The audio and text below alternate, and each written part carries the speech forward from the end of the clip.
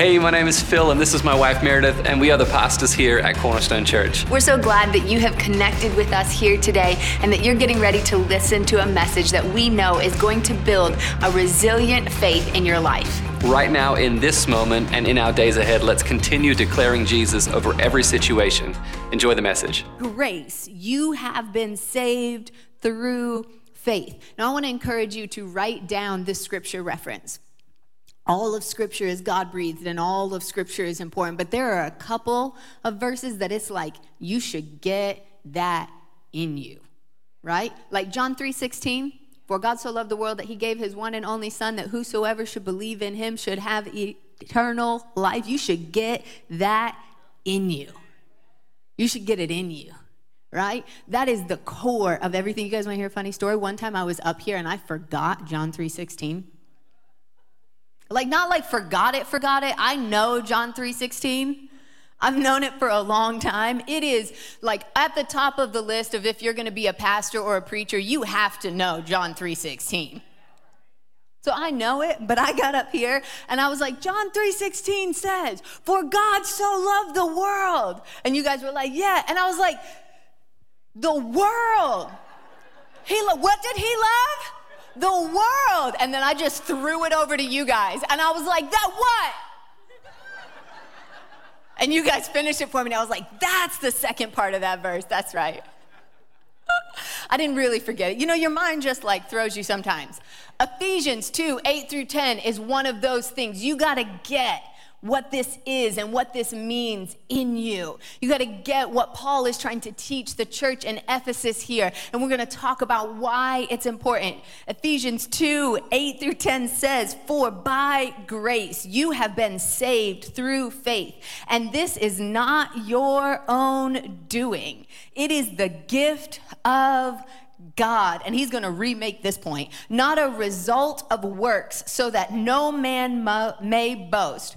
For we are his workmanship, created in Christ Jesus for good works, which God prepared beforehand that we should walk in them. That we should walk in them.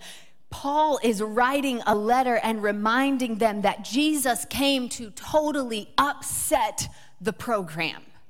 That he was upsetting the way that they wanted to do things. And he was coming and he came to upset the order of things that they had believed before, or the order of things that we kind of desire. Paul lays out for them here something that is central to our belief and to the tenet of our faith, that they are saved by grace, through faith, for good works. By grace, through faith, for good works. The order that he lays it out in is important. The order that he lays it out in is critical. There are some things that it's important that you get the steps in the right order. Part of the reason I love cooking is because if you mix the steps up a little bit, it doesn't generally make that big of a difference in things. Everything comes out okay. If you're baking, it is important that you follow the steps in the proper order, because the reactions that happen between the dry ingredients and the wet ingredients and all the different stuff, it makes a difference. The order that you do it. Have you ever had directions and somebody just gives them to you in willy-nilly any kind of order? Or when you receive directions to drive somewhere, does somebody give them to you from the start to the end? Yes, from the start to the end. No one has ever given you directions and just said, at some point you're going to take a left turn, and at another point you're going to take a right turn, and there's going to be a roundabout at some time in your drive. You're going to want to take. That would be absolutely ridiculous.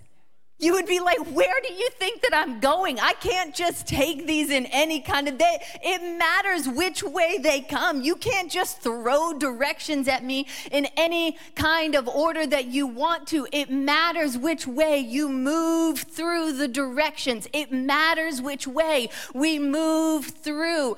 By grace, through faith, unto good works. But here's the thing. We like to get it flipped all around. If we're honest, if we're honest, just between us today, we still kind of like to believe that our good works build in us strong faith that release in our life grace that brings us into salvation. We try to flip the order around all the time. Like if I work at it long enough and I work at it hard enough and I work at it good enough that my faith will start to be strengthened and my faith will rise up, as if my faith is something that I grow and I build in my life. And then that must release in my life a grace because God is so pleased with me for all of the magnificent things that I have done on his behalf in this world, that his grace will be good enough for me. We try to build and switch and flip the order and change things around. Why do we do this? Because we're a little bit more comfortable with the idea that my works lead me into grace than we are that the grace leads me into works, because I can control that thing. I can put my hands around it, and it comforts me to know that I can reach out and I can control it on my own. It comforts me to believe that there's something I can do to try and achieve this faith and to try and reach this faith and to try and grasp onto this faith. There's something that I don't quite like about the idea that grace just comes first. That grace just opens up in front of me. It's a little bit too messy for me. It's a little bit too unclear for me. It's a little bit too just out there for everyone. And do we all have access to this grace? It's just like that, Jesus. You're just going to roll out this grace for everybody, anywhere. And we like things to feel a little bit tidier than that.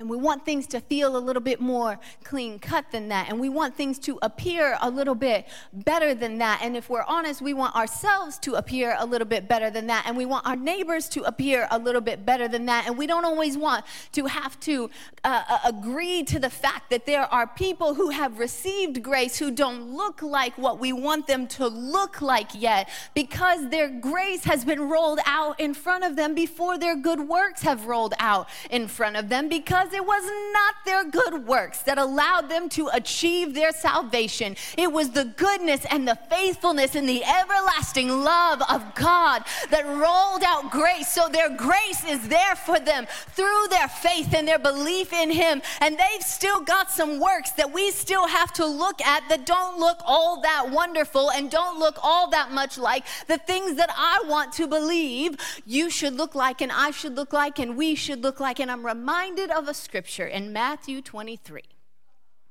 where Jesus is talking to the Pharisees and he says, you clean out the inside of the dish first. And when you clean out the inside, the outside becomes clean. But you start with the inside of that dish. But the truth is, we want to start from the outside. We want to shine up the outside, and I think half the time we'd be just as happy if people would clean up their good works and their outside and leave the inside of their dish nasty as it was when they came, so that that's all we had to look at. I mean, can you imagine if you came to my house and I gave you a dish and I said, oh, there's some crusty smoothie left on the outside, but the outside looks good. We cleaned the outside of it. Don't worry about what, but that's how we walk around. We get ready to come together here and we make sure that we look prepared. And we think and we filter and we curate what we put out on our social media channels to make sure that we look good. But on the inside, have we let his grace permeate us? On the inside, have we let it come all the way through us? Are we more concerned about if our neighbors have received his grace down on the inside than we are about if the outside of them? The truth is that we are upset by the audacity of grace, that it is not just there, that it'll just not go out and not care to explain it to us and not care to justify itself to us and not care to let us in on grace. Is just like, I'm just here. Jesus says, I just rolled it out and poured it out and made it available and accessible to anyone, and it's messier than you want it to be, and it has totally upset the program. And Jesus is not here to play by your rules or to play by the thing that you think ought to be done. Jesus is here to totally upset the program, and he doesn't have to explain it or justify it to anybody. And the book of John records this story. A story that might be familiar to some of us, might not be familiar to others of us. It's found in the book of John, chapter 8. It's a story about this woman and these Pharisees and this crowd and Jesus. This woman who, it says, the Pharisees caught in the act of adultery. In the act of adultery. And they find her and they drag her to Jesus. They take her to Jesus, who is in the middle of teaching to a crowd.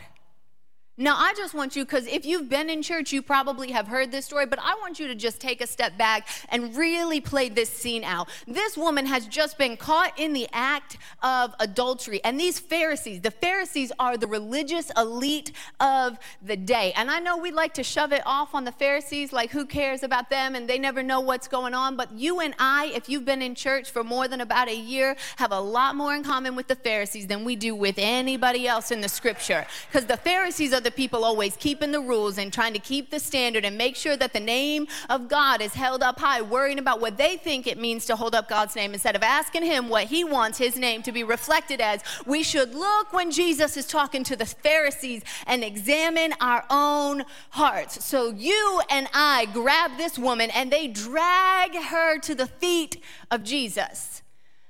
Now, it says in the story, they still don't quite know what Jesus is doing, but they've paid attention long enough that they know that they're trying to catch him in a trap. They're trying to test him. And they drag this woman out in front of all of these people. I mean, can you imagine being the crowd? You were just there to hear a Bible story from Jesus. And these jokers, I mean, can you feel the tension? They're like, we were just sitting here talking, and all of a sudden, I mean, you can hear the whispering happening. If they had phones, somebody's pulling it out because they're like, I'm not missing this. This is crazy. Like, have you ever been in a store and you see a couple that, like, starts going at it? You know, like they're fighting at the store, and you're like, oh, my God. But you kind of want to know what's going on, too. So you're, like, lingering, and you're like, oh. Do we like spaghetti or penne pasta in our house? Yeah. The crowd has now taken on the casual, they want to pretend like they're disinterested, but they're also very curious about how this is about to go down. And I have no idea what the disciples are doing. They're just like, Jesus, what you gonna do with this one? Oh my. Jesus is standing off with the Pharisees, and the disciples are like, what do you think he's gonna do? I don't know, what do you think he's gonna do? This is about to go down. And the Pharisees are ready. They have come prepared with stones and rocks in hand, bringing this woman to the feet of Jesus, and they are laying out for Jesus exactly what it is that they should be able to do, that they want to be able to stone her, because that is what the law says that they have the right to do. They have come to Jesus for a stoning party, ready to throw down. Why are church people always so mean? Why are they so angry? Why are they so ready to throw stones at this woman? They are there. They came with stones, hoping, waiting, ready, anticipating their opportunity to throw a stone at this woman who has just been found in what must have been a terribly embarrassing, awkward, painful, vulnerable situation, and has now been drug out here. And I don't have to point out to you that there ought to be two people in the story, but there was only one person who was brought to the feet of Jesus. This woman has been left on her own, and she is out here getting ready to take the blame, and these mean Pharisees have come with their stones in hand. And this is my theory. My theory is that they have been suffering for the Lord their whole life. They have been fighting the good fight of faith. They've been working so hard all their life to make sure they are holy and to make sure they are righteous and to make sure that they keep the line. And when they find out that there is someone who has not been suffering in the way that they have suffered, and who has not been working in the way they have been working, and who has not been fighting in the way that they have been fighting, they want her to suffer like they have suffered. They want her to feel the pain in the way that they have felt the pain. They want her to be inflicted in the way that they have been inflicted. There is something in our human nature that when we have suffered, we want you to suffer in the way that I have suffered. We want others to feel the turmoil that we have felt. We want others to feel the infliction that it's not fair, they think, that she has just been dragged to the feet of Jesus, and that anything should happen except for that she should feel the full weight of the law in the same way that they have felt the full weight of they want her to suffer. I have this friend, and she and her husband just had their first baby, and they're doing this like multi-generational family living thing, right? Which is super cool, and it's really common in a lot of other cultures. It's not very common in our culture. And so I'm watching her, and she's telling me about it, and I have 3 kids who I have raised, and Phil and I have amazing support. My parents are a great support to us. We have lots of people that are amazing help to us, but we're the only people that live in our house. And so my friend's telling me about her situation, and she's telling me, you know, how much of a help the parents are with the baby. And she's telling me how, you know, sometimes the baby has a rough night overnight, and so she brings the baby downstairs, and the parents take care of it, and then she goes back upstairs and goes to sleep. And when I tell you the Holy Spirit had to check me, I was like, what you mean you go back to sleep when the baby has a bad night? That's not how that works. When the baby has a bad night, you drink an extra cup of coffee and you're tired. And I was working, and I was like, man, God, why am I so upset by this? And at the end of the day, it's because I want her to suffer the way that I have suffered. I have been tired. You know? I have been woken up multiple times and then got up and gone. I want her to feel the pain that I've felt. And the Pharisees want this woman to suffer the way that they have suffered. And they drag her to the feet of Jesus. And they say, what you gonna do, Jesus? The law says we get to stone her. It's weird language. We get to stone her now. That's strange. But that's what they say. And it says Jesus just gets down in the dirt. And he just starts writing in the dirt for a couple minutes. Just bringing all attention right on him where it needs to be. And then it says he stands back up and he looks at them. And he says, whoever of you has no sin, you can throw the first stone. And then he goes back down. And he just starts writing again. Writing in the dirt. And it doesn't tell us what he writes in the dirt. Man, that drives me nuts. I've read this chapter so many times, and I always want to know. It's like on my top 5 questions when I get to heaven. Come on, Jesus. What'd you write in that dirt? But it reminds me 2 things. It reminds me that Jesus is willing to get down in the dirty, messy parts of our life. And it reminds me that there's a part of grace that just doesn't make any sense, and you don't have to know and understand all the details. It says that he starts writing in the dirt, and there's all kinds of theories about what it is. I don't know what it was, but I know that it says from oldest to youngest. I'd say from wisest to most foolish. They start dropping their stones, and they walk away. They walk away from this woman, and when everyone has left, Jesus looks at the woman and he says, "Who's left to accuse you? Anyone?" And she says, no one's here.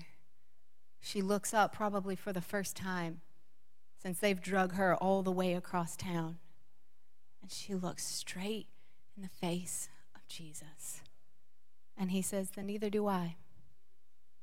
Go away. Your sins are forgiven, and sin no more." And she goes out from the place of Jesus, being freed from sin, walking in grace. A grace has been given to her. Grace was given to her first. She had zero works to offer. The last scene in her life was a scene that she was hoping that nobody would ever see and nobody would ever know about. It was something unseeable. It was something unexcusable. It was something that she knew good and well she had no business being. That is the last work that she had to offer up before they drug her all across town, right down to the feet of Jesus. And Jesus said, "Grace says you don't deserve it. You shouldn't have gotten it, but my favor is for you even still." And he sends her on her way in the midst of her trouble, in the midst of her situation, in the midst of everything that she knew good and well she had no business being a part of. Grace was still there for her. It's why grace comes first. And when we roll out the carpet every week, and when we roll out the carpet every Monday and Tuesday and Wednesday and Thursday and Friday and Saturday of our life, we roll out a carpet with grace first that says, in the midst of your addiction, come on in, grace is here for you. In the midst of whoever confusing people you're sleeping with, come on in, grace is here for you. In the midst of that turmoil in your life, come on in, grace is here for you. In the midst of cheating, come on in, grace is here for you. Grace is here for you, and it covers you. Still, while they're still doing it, still while they're still addicted, still while they're still, yup. That's how grace works. Right there when I don't deserve it, it shows on up. Right there when I know this isn't what I should be doing, it shows on up in my life. Grace is there in the midst. And guess what? It's there for you too with your gossiping self. And it's there for you too with your lying self. And it's there for you too with your angry self. And it's there for you too with your jealousy that's working on your heart. And it's there for you too with your insecurities that downplay who God made you to be. His grace is still there right when we're in the midst of it. It says she was in the very act of it. While you are in the very act of the thing that makes you farthest from God, of the thing that makes you feel most unworthy, of the thing that makes you feel like, I hope nobody ever knows that I think this thought, and I hope that nobody ever knows that I shoot this drug, and I hope that nobody ever knows that I know this person. Right there in the midst of that moment, his grace was there for her. And it said that grace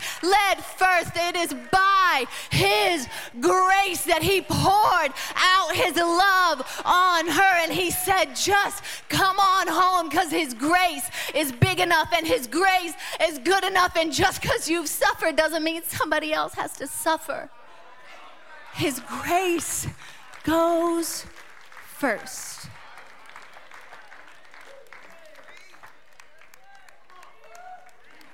And because I know somebody's worried, he did tell her to go her way and sin no more. And I think she probably did for a little bit. You know, I think she tried. My experience with humans leads me to believe there was a time or two in her life that she didn't exactly line up with the woman that she hoped to be after she gazed on the face of Jesus. I think that because there's been a time or two in my life since I gazed in the face of Jesus that I haven't exactly been the woman that I hoped I would be every day of my life. But yes, he tells her to go her way and to sin no more. And yes, works come. And because I know some of you are nervous that we weren't going to get there. And here you already. I was in the comment section, which I know. You don't have to tell me. But I was in the comments on this post. And this guy was like, but let's not forget about discipleship. Which discipleship matters, right? It does. But how come when you say that, it's always because, like, you want somebody to tell somebody why they're wrong in their life? You know? I know. So I commented back, and I said, define discipleship. I'm waiting for his response. This was last night. I'll let you guys know what happens. It's exciting. But this is the thing. Of course, grace by faith leads us into good works. And here's the thing about our good works. There are two forms of works: inner works and outer works. His grace fills me. And when his grace fills me, it starts to do a work on my inner world. And there are new works that begin happening on the inside of me. The way that I think, and the way that I feel, and the way that I see myself, and the way that I see others. And he starts uprooting things that were said to me that don't align with what he says about me. And he starts uprooting those places where I've been wounded and where I've been hurt before. And he starts pouring in his love and his grace and his goodness and his mercy and filling in all the gaps where someone should have and didn't in my life, and the spaces and the places that no one ever could have, because it's been waiting and longing for Jesus. There are inner works that happen, and then there is an outer work that begins to happen in my life where all of the sudden I want to compliment other people because I'm so happy about what he's done for me. And I want to serve, and I want to be generous, and I want to show up and find how I can help, and I want to tell other people about his faithfulness. There are inner works and there are outer works that begin to happen on the inside of us, and all of it is God working through us. There's nothing about it that's us doing the effort. There's nothing about it that's us making it, forcing it, creating it, making this thing happen. The thing that I get concerned about is that we want God to work on people's outer works first. And specifically, we want God to work on the things in other people that offend us most. Not the things that offend him most, or the things that are most helpful and healing to that person. We just don't want to have to see that. So God, if you would work on that thing first, that I find that offensive to me. That's not really what I want to have to look at when I come in church on a Sunday. That's not really what I want to have to deal with. And the truth is that in some ways we're really more concerned about preserving the brand of our Christianity than we are about preserving the grace of his goodness that God came to set forth. We don't want people talking about how we're part of a faith that lets people do whatever. We don't want to have to tell people how we're a church that lets people, whatever your thing is that offends you.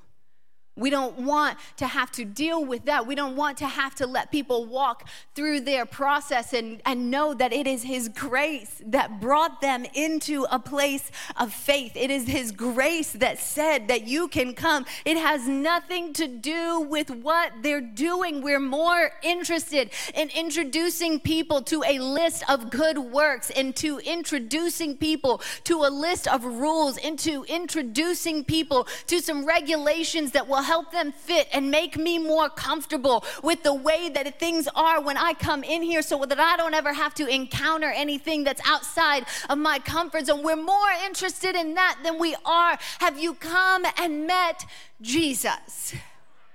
Have you gazed into his face? Proverbs says it's the glory of kings to overlook an offense. It's the glory of kings to say, ooh, that offends me, and I'm going to look right past that. I'm going to jump right on over it and be grateful for grace that covers you in the midst of it, in the way that it covers me in the midst of it. But we want to run after the works. And it upsets me when Jesus doesn't play by my rules. It upsets me when he lets his grace go to just everybody. You know? Like, he was serious when he said whoever.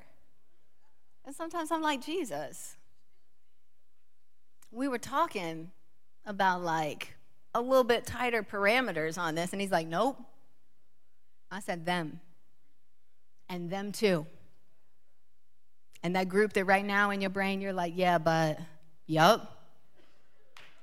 Them too. Them too. He said, my grace is sufficient. My grace is sufficient. And he teaches us the art of what Paul told the church in Philippi, to work out your own salvation. You ever notice how I want to work out your salvation? I got a lot of thoughts about your salvation. I got a lot of thoughts about your holiness. I got a lot of thoughts about your walk with Jesus. But how about you let the Holy Spirit deal with them on their walk, and you let the Holy Spirit deal with you on your own walk? And we work out our own salvation. Because here I think is the problem, that we have exported a message that is inaccurate about what it means to be a believer, about what it means to be a follower of Jesus. We have sent out a message that is not the message that Jesus sent out. Some of you have lived overseas or came from overseas. And if you've lived overseas or if you have moved here from overseas, you know that the international perception of America is somewhat skewed from accuracy because we have exported a lot of reality shows. And if you've ever lived overseas, people come up to you and they've been watching a lot of like Jersey Shore and Real Housewives and The Bachelor. And they're like, is that what it's like to live in America? And you're like, oh, is this what they think of us? You're like, no. That's not what my week looks like. Right?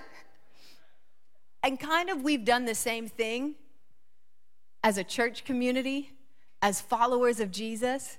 We have exported some things. We have exported some messages that when they play it back to us, you're like, is that what they think it's like to be part of this? Oh, no. No, let me tell you what it's like to be part of this. Let me tell you how broken I am. Let me tell you how his goodness keeps me every day of my life. Let me tell you how I've been walking with him for a long time and I still got some stuff that I'm trying to sort out. Let me explain to you that the message that you've seen isn't the message that Jesus came to send. Let me just walk, and I know that we've messed it up because people say things to us like, when I get it together, I'm gonna come back in right relationship with God. I know I need to get back in church, but I got some things that I need to get sorted out first. The undertone of that message is I need to do I've got my works out front.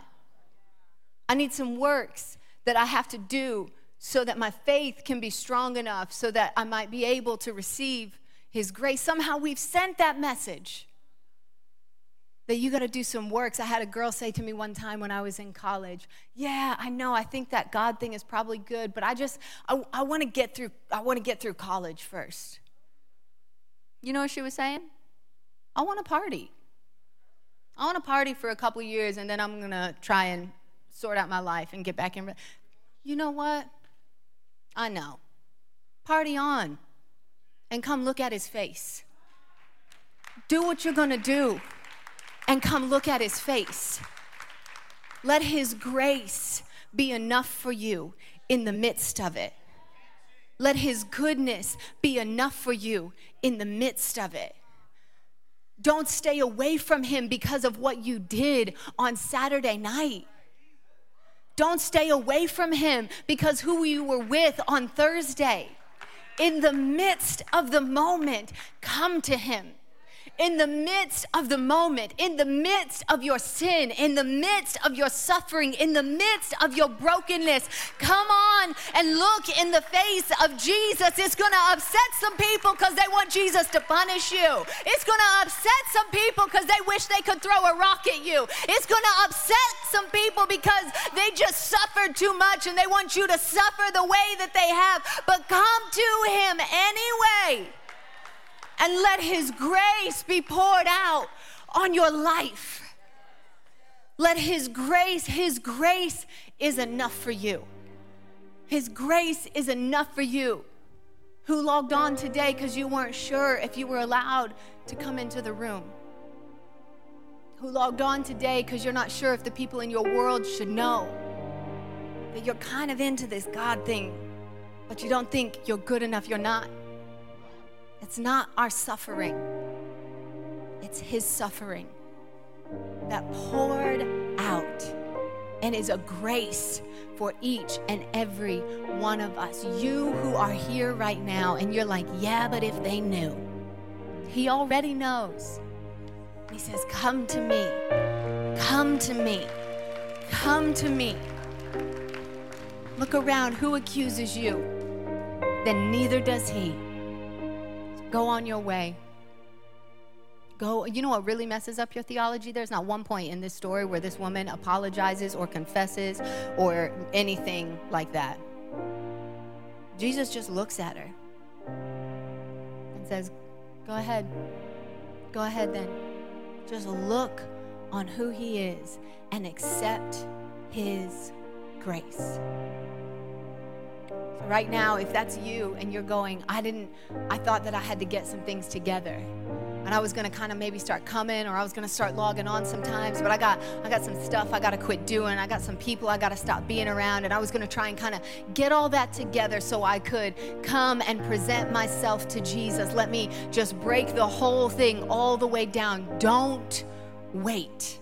Today is the day. Now is the moment. In the midst of your sin, in the midst of your brokenness, in the midst of that thing that you're embarrassed about, today is the day to say yes to Jesus. Everyone who's able to can stand right now all across the room, because some people are getting ready to come home to Jesus. Because his presence is in the room, because his grace is in the room, because his goodness is in the room right